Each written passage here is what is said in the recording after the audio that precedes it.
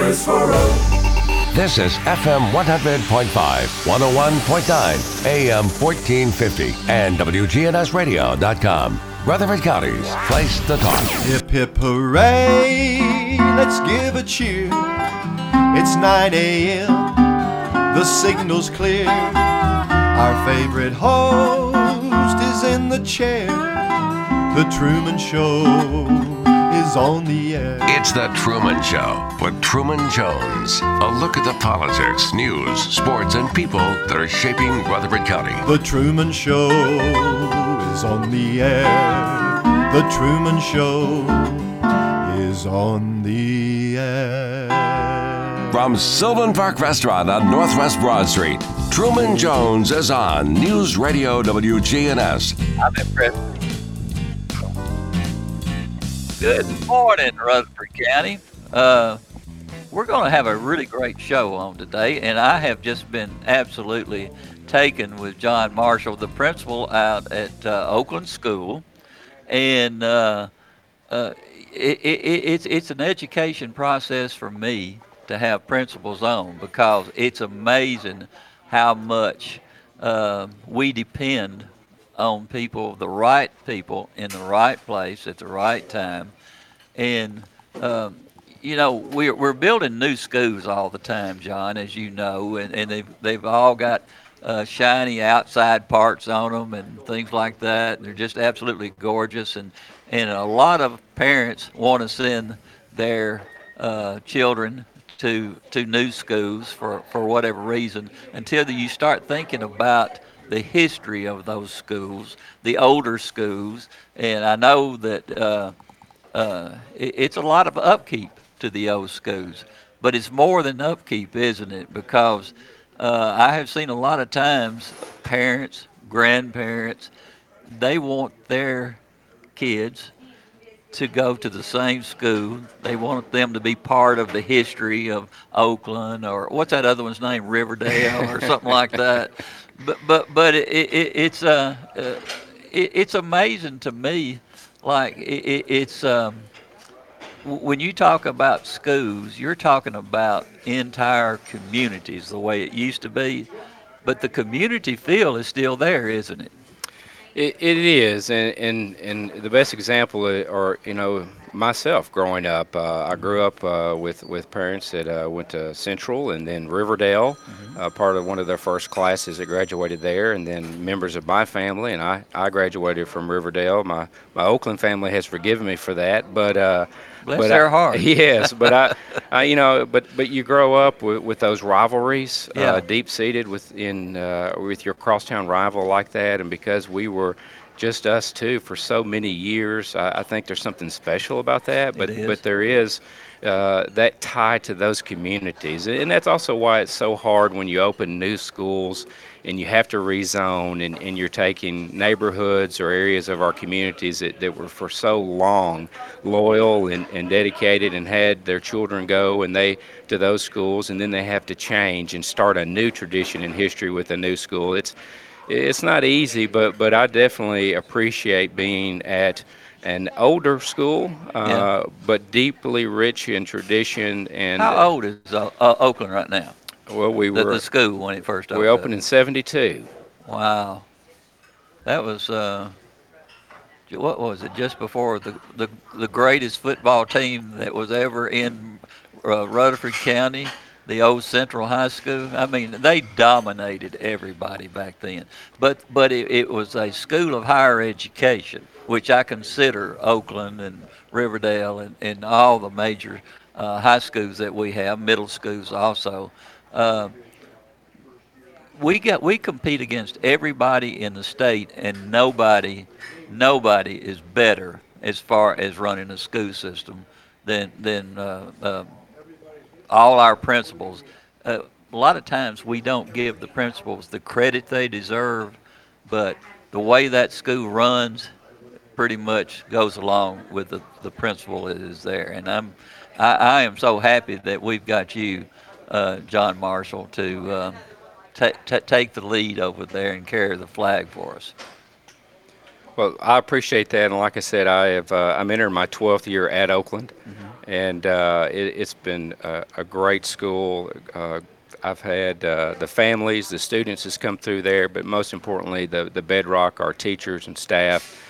You know, they're the real reason why I feel that we have the success we do, why we have the academic level we do, why we prepare our students the way we do to be successful and hopefully give back in the right way to our community, stay here, work here, and be prepared, you know, to have the skill set they need to be successful. But it, you know, it goes back to the teachers and staff, and they excel and they make me look good, and sometimes I get the credit, but it really goes to them because they're on the front lines each and every day delivering the content and knowledge that they've worked their entire career to develop and to hone that craft to impact our students.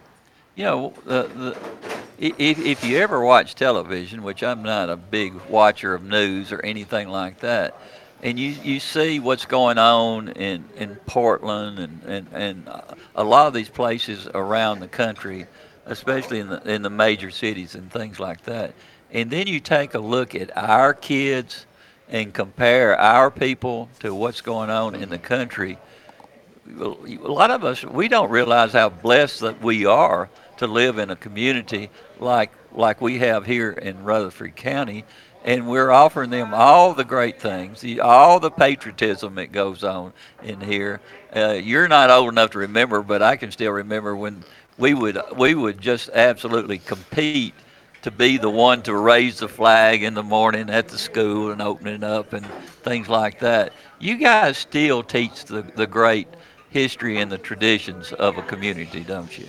Certainly, you know, that's a part of us. That's our identity, and so it's important for us to continue to pass that torch, and our students understand, you know, by being an Oakland Patriot, what that means, what involves in that, and so we definitely are respectful of that and mindful of continuing with some of those things. Yeah.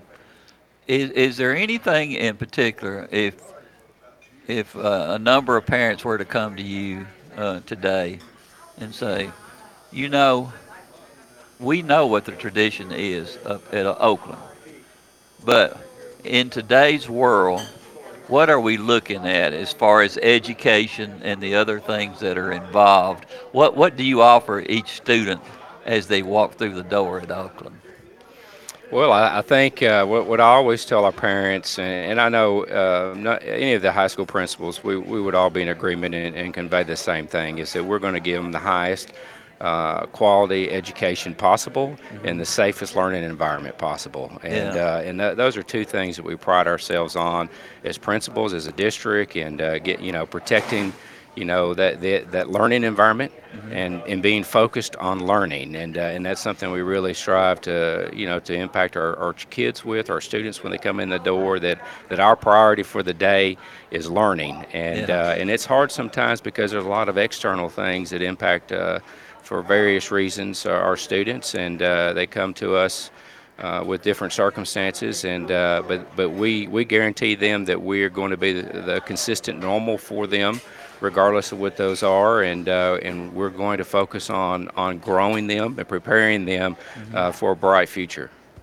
Now, the curriculum, the education process that goes on at Oakland, how different would the things that you have there available for the students, are they different in each high school? Because and if they are there special things that maybe would attach itself to young people that have been given special gifts, you might say, and it's I've noticed that in the last few years, especially, we're reaching out to kids at all levels right now and making sure that they're going to be successful when they go on to their careers. And there's so many kids that you guys have really locked in on it, that really need to be in different classrooms. I'm not talking about special needs, but you can tell that they have been given a gift. And I've known some people that were just absolute geniuses that went to school here, and they really weren't aimed toward a university or something like that, but they could hone their talents inside the classroom where they were. Yeah, it's. I think one of the things we really have done well over the last few years is creating a better partnership with industry, and certainly we have a great partnership with the Chamber, workforce development, and really working to better identify our students' aptitudes, helping them better understand what they're equipped to do, and channel those talents specifically towards curriculums that they're interested in, but can be successful at, and help to empower that interest and that passion, and that's something that we have really, as a system with our career technical education courses, have developed well. An example is our mechatronics program at Oakland, and each school has kind of a unique program. We all offer a lot of the same things, and then some of us, at most every school have an additional program or two that we specialize in, whether, for us it's our electrical and plumbing and construction, residential construction program. We have mechatronics, we have biomedical, we have health sciences, or also for those students that are going on, some of our highly academically rigorous students in our international baccalaureate program.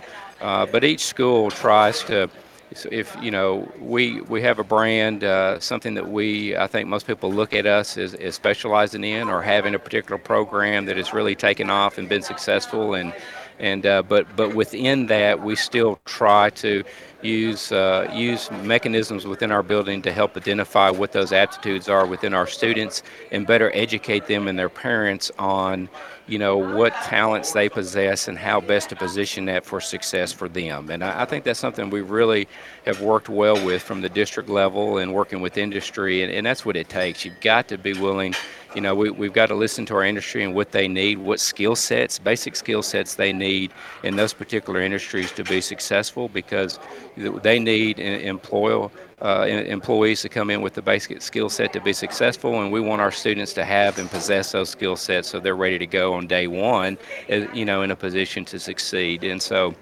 that type of partnership is great for our schools, it's great for our students, but it's best for our community. Because that means when education industry is working together to provide these type of training opportunities to grow our students, then we're creating a workforce. And we don't have industry, considering to leave because they can't find the employees that have the skill sets they need. And that's been something that I would say has been the most impactful really over the last few years in what we've done to create those partnerships.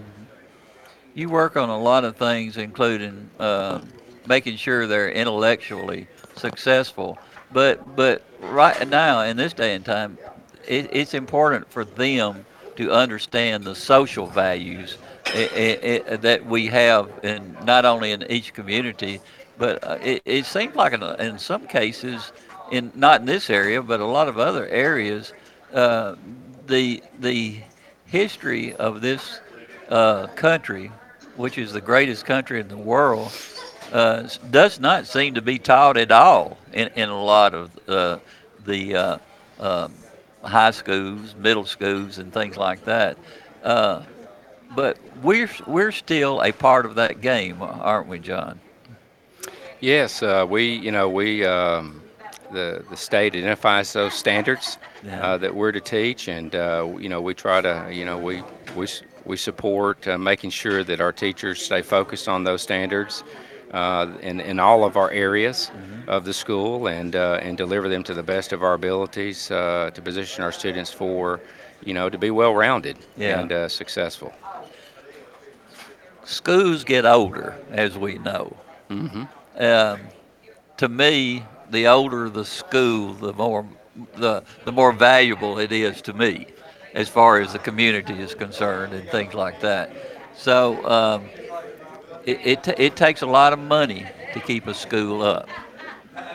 People look at you and you're taking care of the kids and making sure everything is going the way it should be, but you have to monitor those type things. Over the years, I have seen a lot of money pass simply because they were not ready to build newer schools.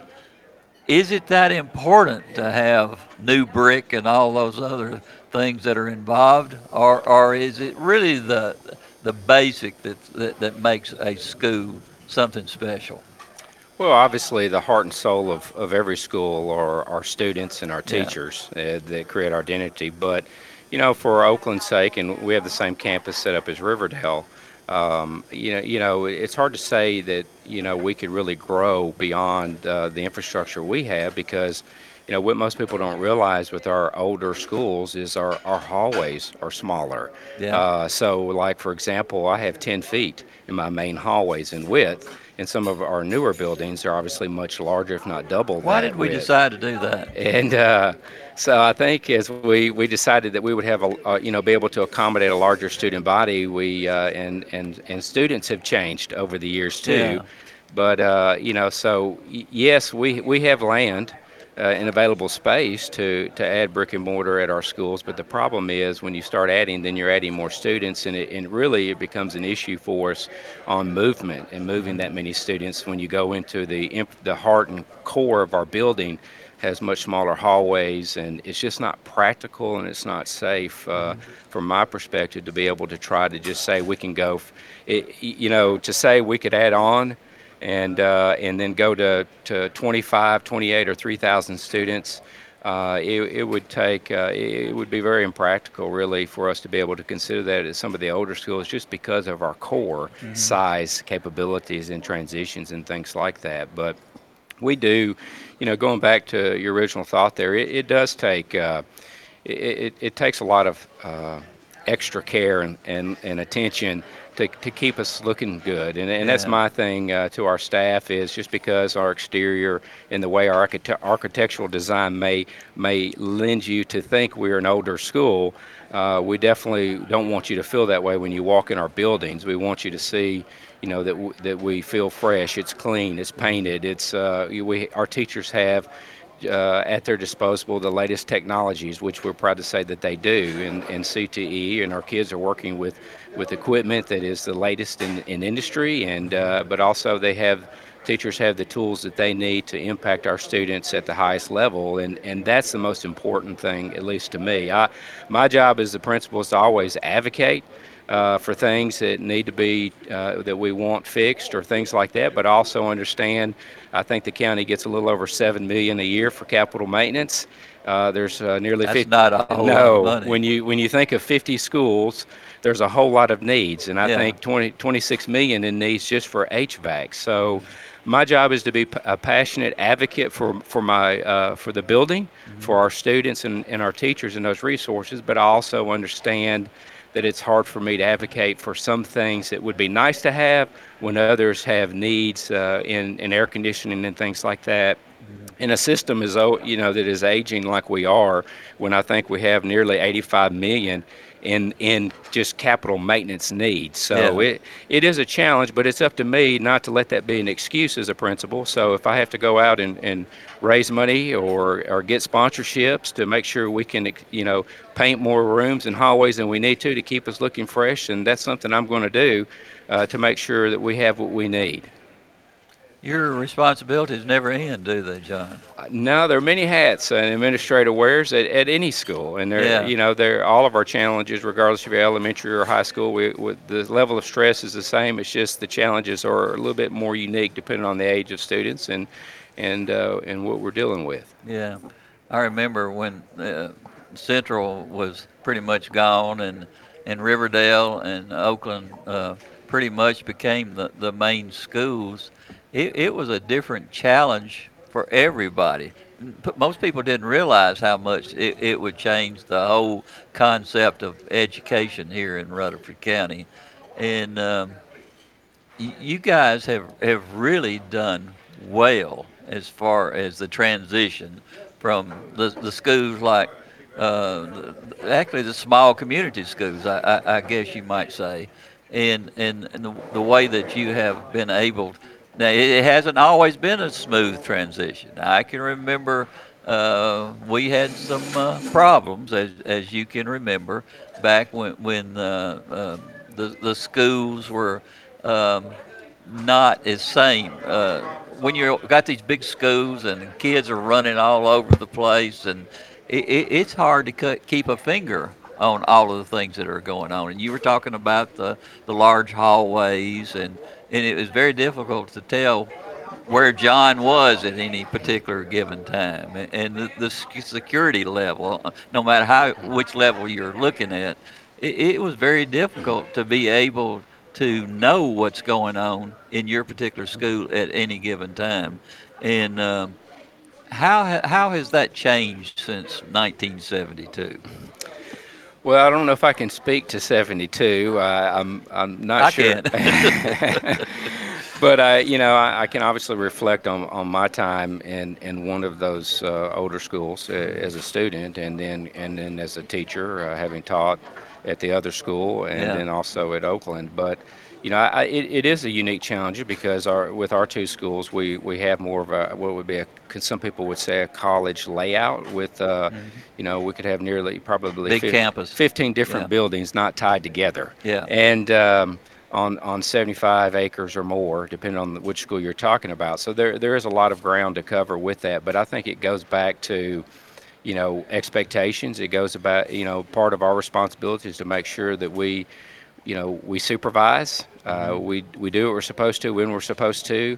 We're not perfect, and I'm not going to pretend to say that we don't have situations that we can learn from and we grow from in our schools. When you have our layout, it's hard. You strive for perfection, but it's that you can't.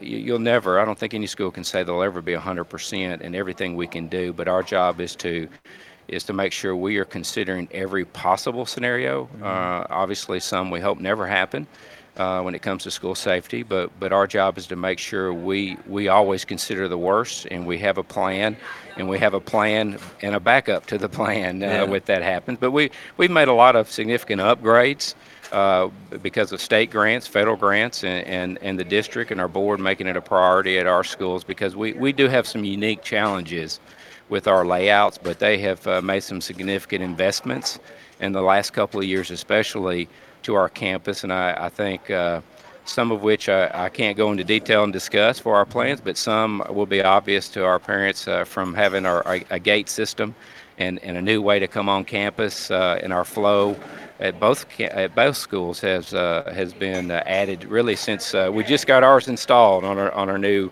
access system for our annex and some of our main buildings on what you can and can't do, and being able to be buzzed in before the pandemic hit and we left. So our kids and our parents really never got to see it fully operational, but they will when we hopefully return at some point in the near future. That there's some things like that you will see. So since you mentioned pandemic, I presume that you guys are going to be opening in the next 15 years or something like that. It's a very difficult challenge that's facing you right now, John. And I didn't think I would ever see anything like this or what's going on. And a lot of it really, in some ways, should probably be a common sense approach.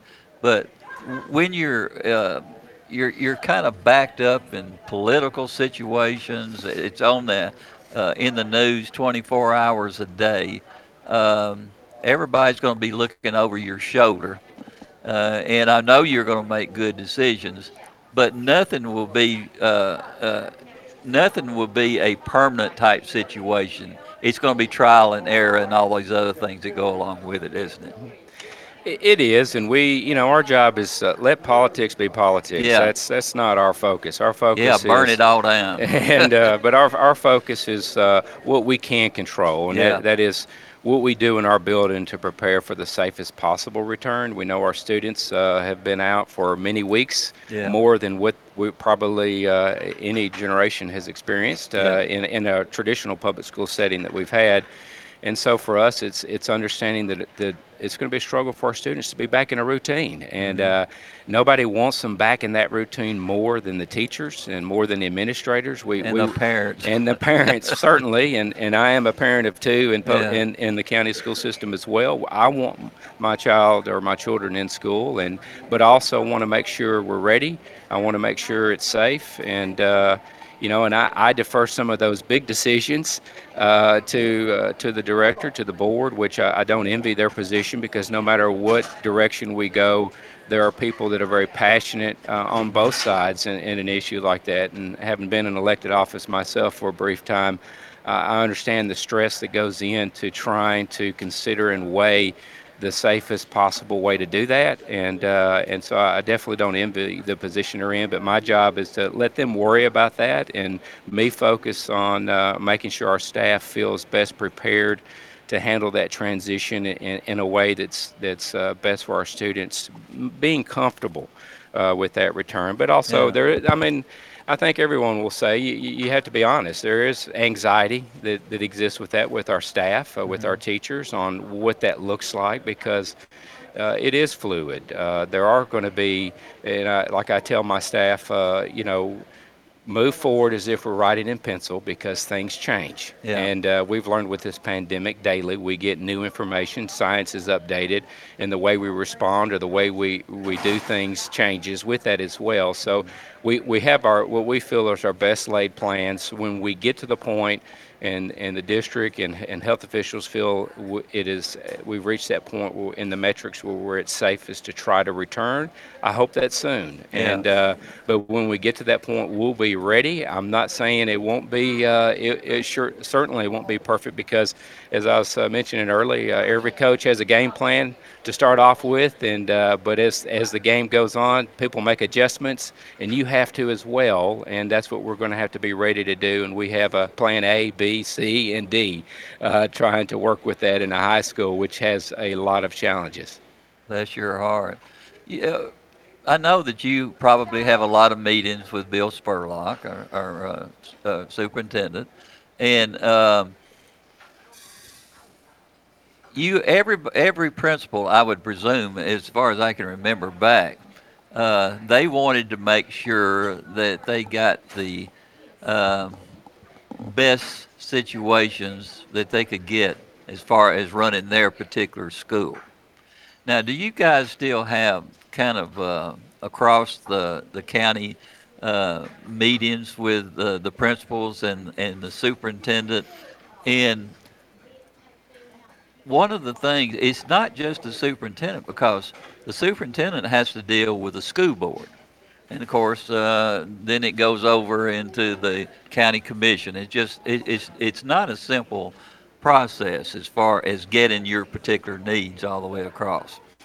And when you're having to deal with the superintendent himself, it's important that you have a good relationship, not only with the superintendent, but also with the school board. And I have seen it's important to have, it's election time, and it's important to have the right people that are involved in the entire education process. And I don't feel like that for whatever reason, we have some really good people on the school board. And I am very happy with most of them. I'm not supposed to be political. Everybody knows I am, but I don't really care. But the thing about it's very important for each voter out there to know the candidate that is going to be representing our school all the way across the board. And do you get a lot of questions from people that are actually in the races now as far as what particular things are needed in our school system, or do you just kind of let Bill take the flack from all of it that's going on? Because that's one of the I've already voted, and that's one of the things that's very strong on my mind, is who we're going to have representing us as far as what direction and what the future of the Rutherford County school system is going to be? Well, I think Did I ask you a bad question? Well, I think I'll try my best to stay out of the fray, but I think it's safe to say that I would encourage anyone, and one, to make sure they're registered to vote, and if they're not, and but to be engaged and to be informed. It's important, isn't it? Regardless of what you're voting for, it's always important that you stay informed, and that's something I try to teach my own children when I vote, that they see one, that they have that expectation on them from me as a parent when they get to that age, is that they be informed and that they participate in this process, because it's so vital and what is so unique about our country. I think it's always good. Our board is engaged, especially those that represent our particular schools in our, they stay informed. Obviously, they just, they employ the director and they impact our policies. But it always is important that we're all, we all work together and we support each other in the message of what we want our system to accomplish. And I think everyone could say over the years that we've been very fortunate in that regard as a system, that we've been unified in that voice. But as far as the principals, working, I think one thing we do, the high school principals, and we meet very frequently as a group, and so do the middle school principals and the elementary principals. They all work together in what we call a professional learning community. And the thing for us is that and this situation has really, in my opinion, brought us much closer together. Now, we always work together, but in the high school ranks, I think most would say, but we're still competitive. And in every way. In every way. Yeah. We are. By the nature of some of the things we do, we're very competitive of wanting to try to make sure our school is on the forefront of how it's perceived in our community. But at the end of the day, we're professionals, and we work together, we share ideas, and it's been really magnified through this pandemic as we prepare to open, how much more open we've been through this process with each other about the challenges, how to work through it together. And I think those are some things that really shine about our system over the years, is we've empowered really good people to find those that are aspiring leaders, position them in the right way to support them, so that when they're in a position of leadership, they're prepared, they have the tools they need to be successful. And that's one thing I'm proud of the bunch that I get to work with, my colleagues in the principal ranks, is that I certainly hope we're on the winning side when we compete athletically or when we do things like that, but together we all win by working together and being unified as a district and as a team. All right, we're going to take a quick break, and we'll be right back with John Marshall. From Sylvan Park Restaurant on Northwest Broad Street, it's The Truman Show on News Radio WGNS, FM 100.5, 101.9, AM 1450, and streaming online at WGNSradio.com. Sylvan Park Restaurant on Northwest Broad, across from the Ford dealer, host of the Truman Show live broadcast. One of the finest restaurants in Rutherford County, at the top as the friendliest. It's like a magnet. You just draw people in here. It seems different here in Murfreesboro. It just seems like everybody is more welcoming. Open Monday through Saturday at 6:30 for breakfast and lunch, Thursdays and Fridays for dinner. Food is ready-made. You make it. Sylvan Park Restaurant on Northwest Broad, across from the Ford dealer. My name is Keith Bratcher, and I respectfully ask for your vote for Road Board Zone 2. I am a lifelong resident of Rutherford County. I've loved serving you on the Road Board for the past 18 years. I pledge to continue to work to be a good steward of the taxpayer money and stay on top of road, signage, and drain issues in the district. I want to continue to work for you on the Road Board and help you in any way I can. My name is Keith Bratcher, and I appreciate your vote. Paid for by Keith Bratcher for Road Board, Keith Bratcher, Treasurer. At Bud's Tire Pros, they care about those who live and work here because you're a big part of what makes this place great. This is Kay Mitchell at Bud's Tire. Come by and see us at Bud's Tire, 3600 East Main Street, or call 896-TIRE. They will be here through the good times and the uncertain times. For those who are out on the road, stop in today to see their full lineup of Michelin tires. For whatever you drive, Michelin has a tire to fit any need. Bud's Tire Pros, they're essential, they're open, they're local. Visit them online at budstireprostn.com. Why join a credit union? Credit unions offer the same services as banks but are not for profit. Credit unions are owned by their members, not Wall Street investors. Credit unions are among the highest rated services ever evaluated by Consumer Reports. Need another reason to join a credit union? If you join Heritage South Community Credit Union now through June 30th, you could win $2,500. Sounds like a good reason to me. Learn more at heritagesouth.org. Insured by NCUA. All right, guys, I want to encourage all of you to take care of your health. It's easier than you think at Low T Center. They're reinventing the doctor's visit, making it quick and easy to get all your levels checked, not just your testosterone levels. They offer a comprehensive health assessment so you know all the numbers important to your health. If you've been feeling tired, grumpy, lack of motivation and drive, have you noticed weight gain and loss of muscle mass? These could all be signs of low testosterone levels, low thyroid, or even sleep apnea. Low T Center will help determine the cause of your symptoms and will help get you back to feeling your best. It all starts with their quick and easy health assessment and is covered by most health insurance. Low T Center is concierge medicine exclusively for us men, and now they offer monitored self-inject at-home testosterone treatments, providing convenience and additional health monitoring measures for your safety. That includes a take-home blood pressure monitoring cuff. To schedule your health assessment, call 615-603-3542 or go to lowtcenter.com. Low T Center, reinventing men's healthcare. Now an update from the WGNSradio.com News Center. I'm Ron Jordan. Gig and service industry workers may stand to lose more than others when the extra federal unemployment funds end this weekend. When the $600 boost expires, the maximum unemployment benefits any Tennessean will receive is $275 a week. However, many of those in the service industry say they'll qualify for less than that, resulting in only $100 and $120 every week before taxes. Prior to the CARES Act, gig workers were not even eligible for unemployment assistance. An alarming new study out regarding Tennessee residents' alcohol and the pandemic.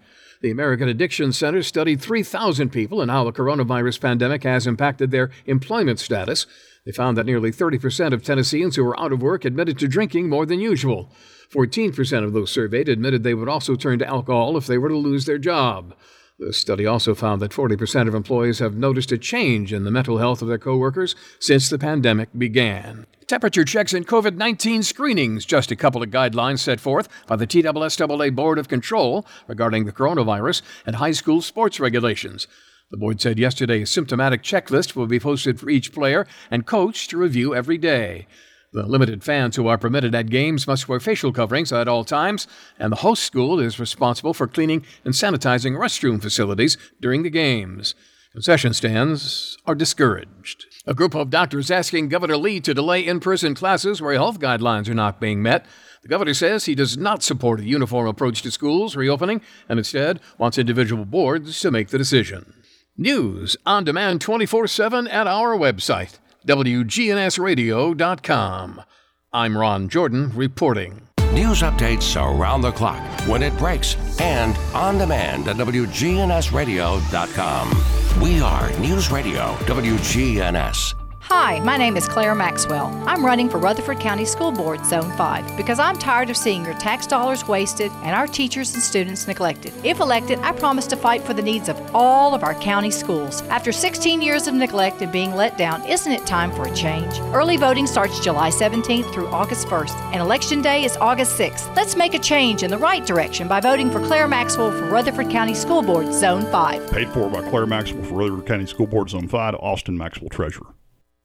For 80 years, Roscoe Brown has been the trusted name in heating, cooling, and plumbing for Middle Tennessee homeowners and businesses. Throughout the years, our number one goal has been to accurately assess your HVAC and plumbing systems.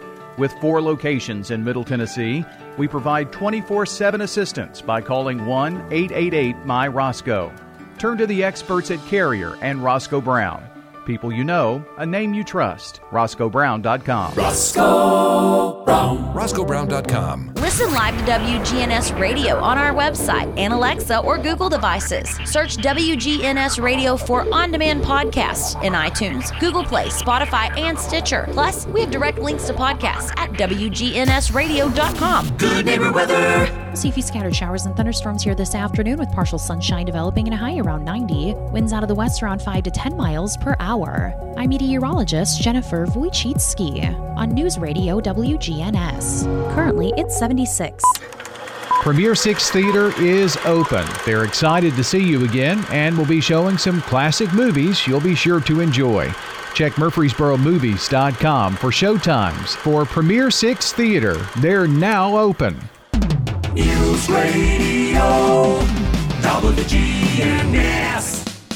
From Sylvan Park Restaurant on Northwest Broad Street, it's The Truman Show on News Radio WGNS. FM 100.5, 101.9, AM 1450, and streaming online at WGNSradio.com.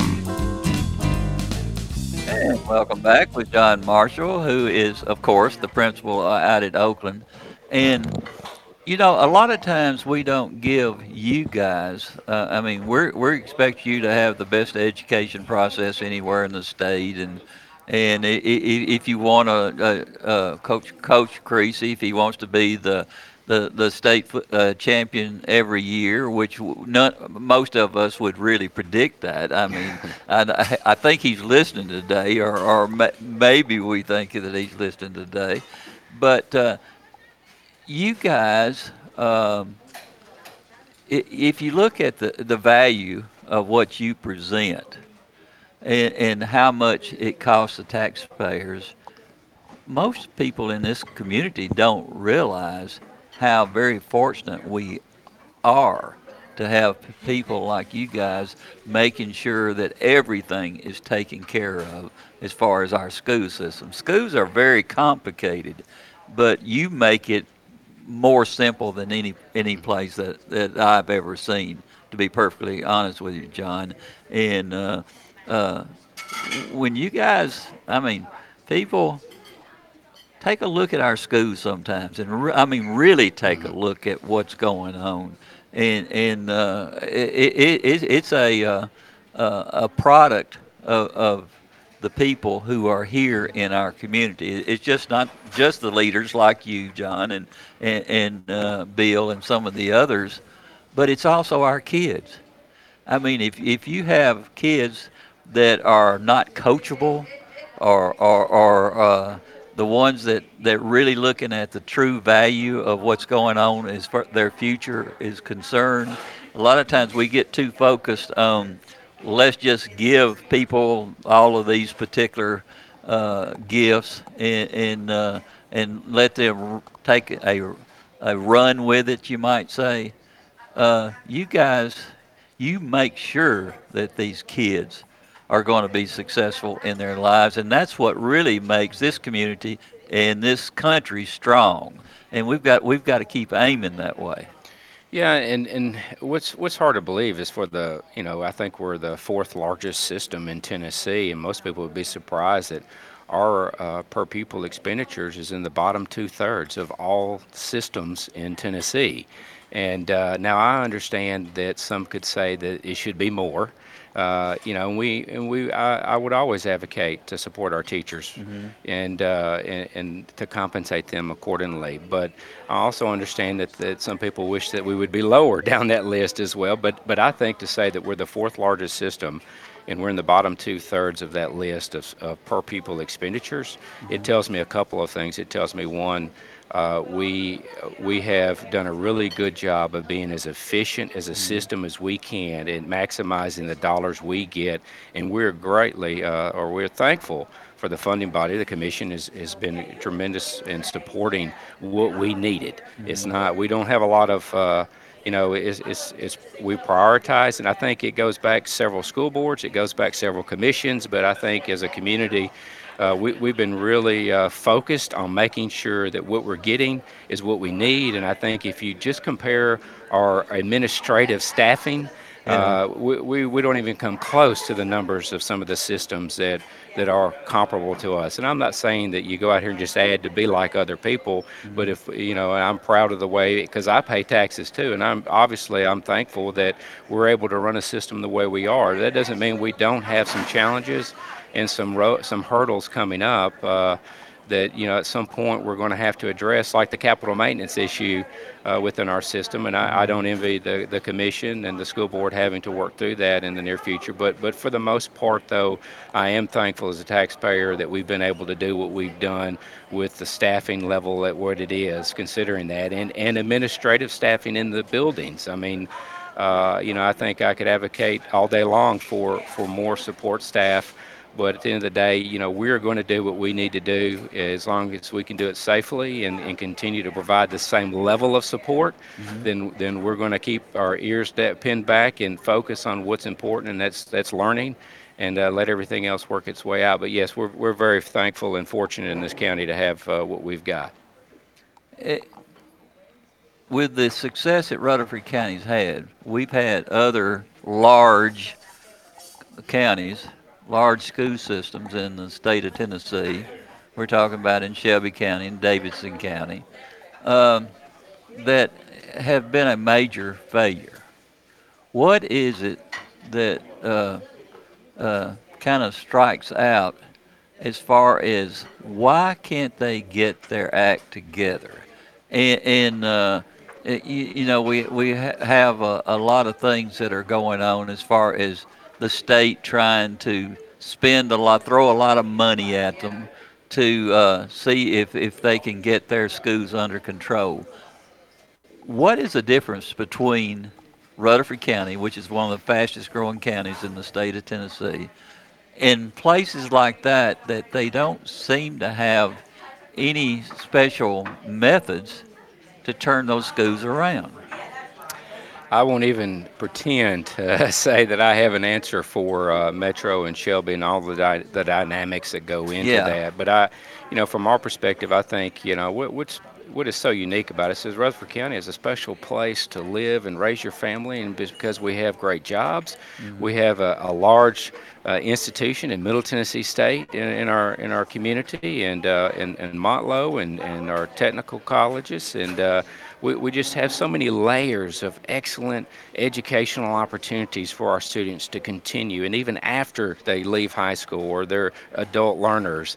And I think it goes back to one of the things people want to come to Rutherford County.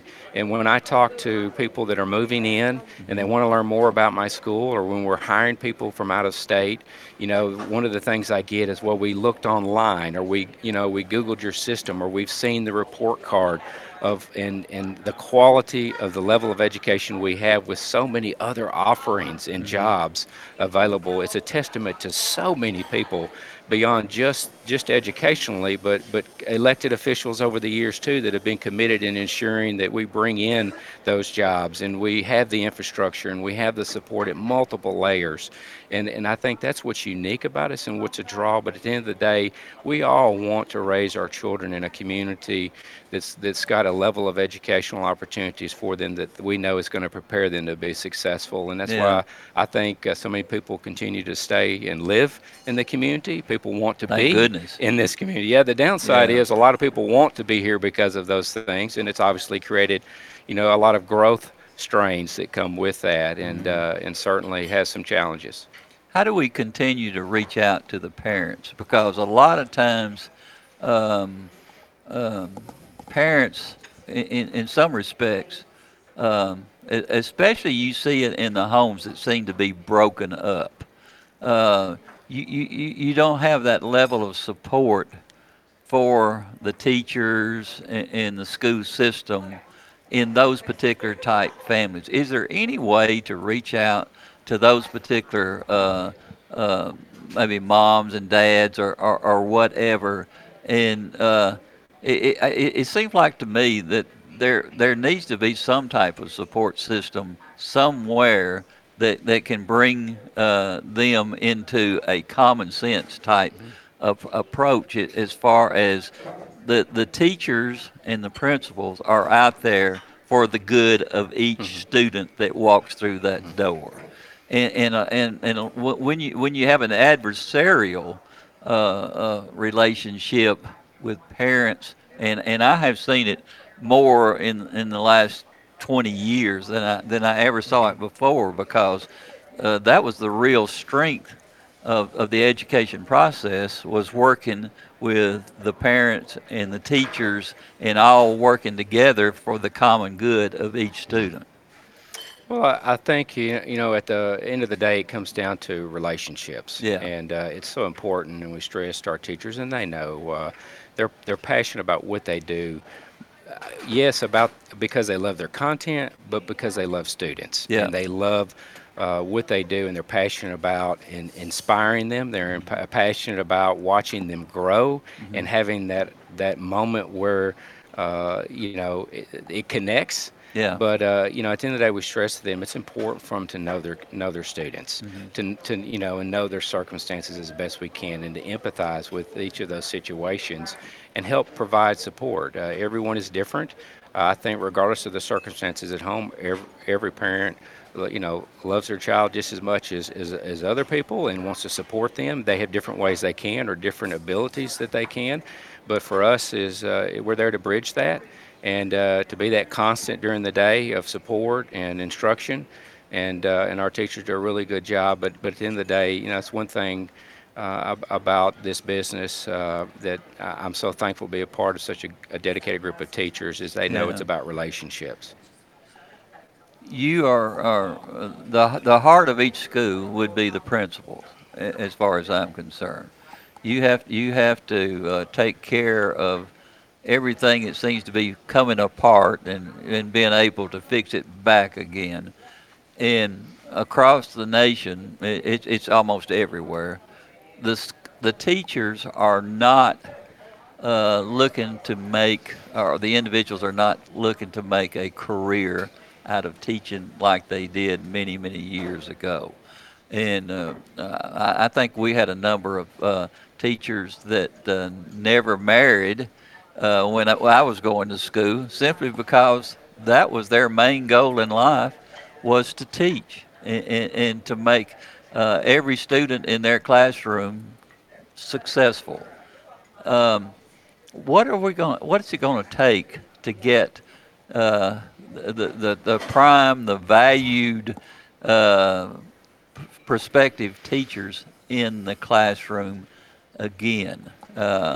That's one thing that's bothered me over the last 10 years, especially, is they're not preparing themselves to become teachers anymore. Why is that? Is it the money? Is it the relationships in the classroom? What in the world is going on with that? And I know that's a tough question. I mean, it's probably, but it does have answers. And you're looking at your watch now. Can I get out of here? No, I'm thinking, do I have enough time to answer that question? But there's a lot of layers to that, and obviously the state, while a lot of the changes we've made over the last few years have been very impactful for a positive way, some of that's been lost. Yeah. And I think at the state level, we've got to do a better job of promoting how valuable this profession is.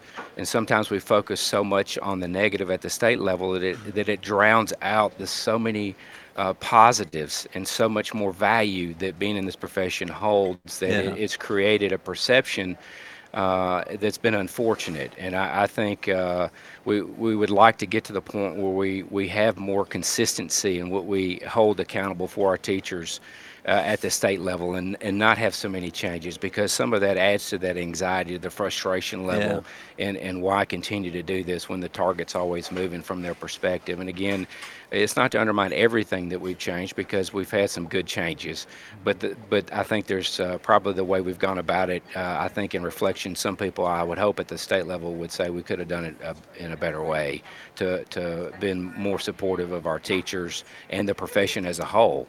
And but we are our best advocates. We see those students every day, and we have to do a better job of encouraging them to go into the profession. And I know it's hard when you want to focus on some of the negatives with the changes in our profession. It's changed a whole lot just since I've been in this business. But at the end of the day, it's still a worthwhile profession that's highly valued, and our teachers do some of the most amazing jobs in impacting our community in the most positive ways. And I would challenge anyone to please consider, going into education as a career choice. You go in because it's your passion first and ends up being a career, but there's so much more reward out of this than anything that can be negative. Are we getting too much negative input from states and federal government? It seems like a lot of times they've gotten away from the normal teaching process and added so many other particular layers in that really don't fit the positive influence that teachers can have in a classroom. Yeah, just like I would say that just in our reopening plan, we still have unique things that are going to be different for every school, because every school is a reflection of the community that we're in within the county. I would also say that every school system is unique and different in how you deal with it, and the state should deal with it in that regard. So we want some autonomy, and just like you would hope the feds would recognize that each state within that is very unique and different in how we deal with learning and educating and supporting our teachers, and would give us more autonomy, obviously, to be able to make some of those decisions at the local level.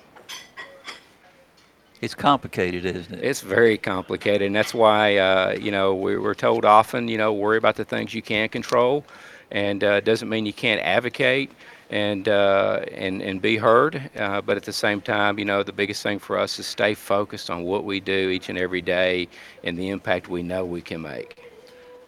What would be the ideal person to be successful in the classroom? I know this is, I came out of left field on that one for you, but I can remember a lot of my teachers that I had. Many of them were very strict. I probably got more paddlings than anybody in the history of the Rutherford County school system. But they're the ones that I love the most, because I could tell that they really cared about me, and they wanted me to hitch my pants up and start doing what I needed to be doing, and I understood that. Do you think the kids understand what the real discipline is right now? Because it does make a difference, because you're not going to strike out as a rule against a teacher who is adamant about you becoming successful in the classroom. I mean, it really does make a difference. Well, and it goes back to earlier relationships, and it's so important, because teachers all have their own unique styles and personalities. All are just as effective, just like students learn in different ways, and while we strive to differentiate the way we deliver that instruction, it's not always perfect, just because we're all different and unique. But at the end of the day, students recognize that passion in the teachers when they care, and all of them do, and about what they do. But it's not always perfect, but we strive for that. But it goes back to relationships, and when you build those relationships, you create that connection with that student that inspires them to want to engage, even in sometimes content area that we may not like. Like I had some areas that I probably wasn't excelled at, some of my Riverdale teachers would say, but they made connections with me, and despite whether or not I liked the subject or not, it was that connection with that teacher that I knew that went that extra mile to impact me. That drove me to succeed. The Joe Nunleys or the Mike Shoes. Joe Nunley, loved him to death. Certainly, and that I was fortunate enough to have that inspired me to change what I wanted to do, and to come back and do that same thing for young people as a teacher. What is it that makes a coach have more? It's like some coaches that can reach out and they get the complete attention of their players. Now, Kevin Creasy is one of them, bless his heart, And I can't wait for football season to get back. I don't know what's going to happen, things like that. But the advantage they have, as far as more so than teachers in the classroom, is, I guess one thing is the young players, they want to be successful, and they're going to listen to everything that particular coach has to say. And I don't think anybody has the respect of the players and the young students any more than a coach. It doesn't really matter. I mean, football is probably the most, basketball is probably in there pretty close. But can a coach actually come into a classroom that may be having some trouble and completely change the direction that the kids are having problems with at the time? Now, I can remember when Coach Donnelly was coaching out at MTSU many years ago, and we would arrest some of his players, and they would say, "Now, please don't call Coach. Please don't call Coach." They weren't worrying anything about anything at all. They did not want Coach Donnelly to know. And, of course, the first thing I would do is call Coach Donnelly, and he would be down there. And it's amazing how much control they have over the young people. And I think a lot of it is strictly motivation and discipline of what they have. It is, and that's what's unique about or special about sports. Yeah, it's special about band. It's special about ROTC. It's special about our career technical education groups, because in so many of those programs, those students are there the entire 4 years. They develop that relationship with that teacher beyond. I had them for 1 year. Yeah, and they make that connection, and for the reason that student has taken a liking to be a part of that program, it's that draw, it's that connection that we're able to bridge with that student to keep, for some of them, to keep them motivated to come to school, because some may not come to school every day because they're excited about algebra or integrated math 1, but they're excited because they want to come to school because they know their coach expects it for them to be there, to be on time, to be engaged in the classroom. And so that's why it takes a family. We reference the Oakland family all the time because we are a family. We work together. Science will talk to math, and math will talk to English. We all have to work together to communicate and talk about how we can help support that student and find out what is that thing that's engaged them and they're passionate about to help drive them or push them in ways that we need to, and some others. If Oakland wanted to name something for you, what would be the one thing that you would love more than anything else? I can't say that I'd want anything named after me. I don't know how long it'd stay up anyway, but no. It'll be a 50 years before they tear it down. I'm sure, but I don't. I couldn't. That's the last thought I have is that, but I can think of some amazing teachers and folks that have impacted that school for many years. And is there one teacher in particular through your education process that stands out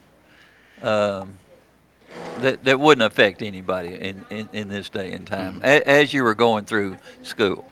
As I was going through school? Yeah. I mean, obviously, for me, a teacher that impacted me was Mike Shue, as I mentioned earlier. He was my agriculture teacher and horticulture teacher at Riverdale High School. So, because I was one of those kids that needed someone to give a little extra kick to, and to say, hey, you have a much greater potential than what you think you do, and you need to, get it together. And we all have a story of a teacher in some way that has impacted us like that, and we are forever grateful for the trajectory they changed in our lives. Yeah, great answer. Well, I'm going to have you back on again, John. And thank you for coming by this morning. I had a great time. It's very enjoyable, very informative, and I know that everybody that's listening that has anything to do with Oakland High School, they'll probably be giving you a call today, and thank you for all that you've done. And we're going to wrap up the show, guys, and I guess we'll see you in the morning at 9 o'clock.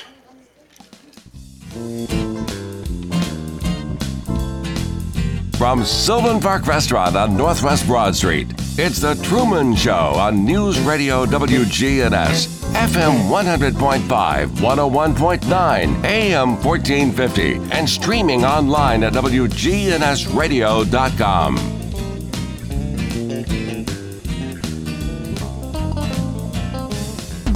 News Radio WGNS.